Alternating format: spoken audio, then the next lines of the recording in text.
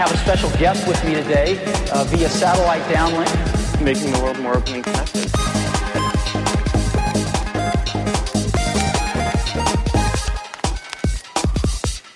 Welcome to the Today in Tech History podcast, where you learn about a few tech-related events that occurred today, September 27th, from history.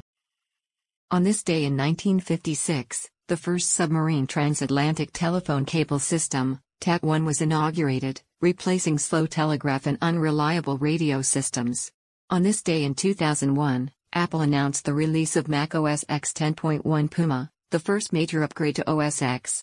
On this day in 2012, Blizzard launched its fourth World of Warcraft expansion, called Mists of Pandaria.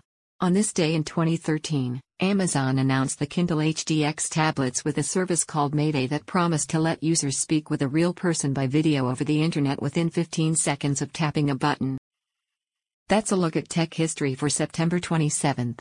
If you'd like some more, go take a look at The Year in Tech History, illustrated by Scott Johnson.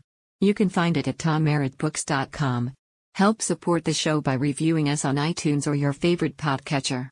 Thanks, and tune in tomorrow for an all-new episode of Today in Tech History.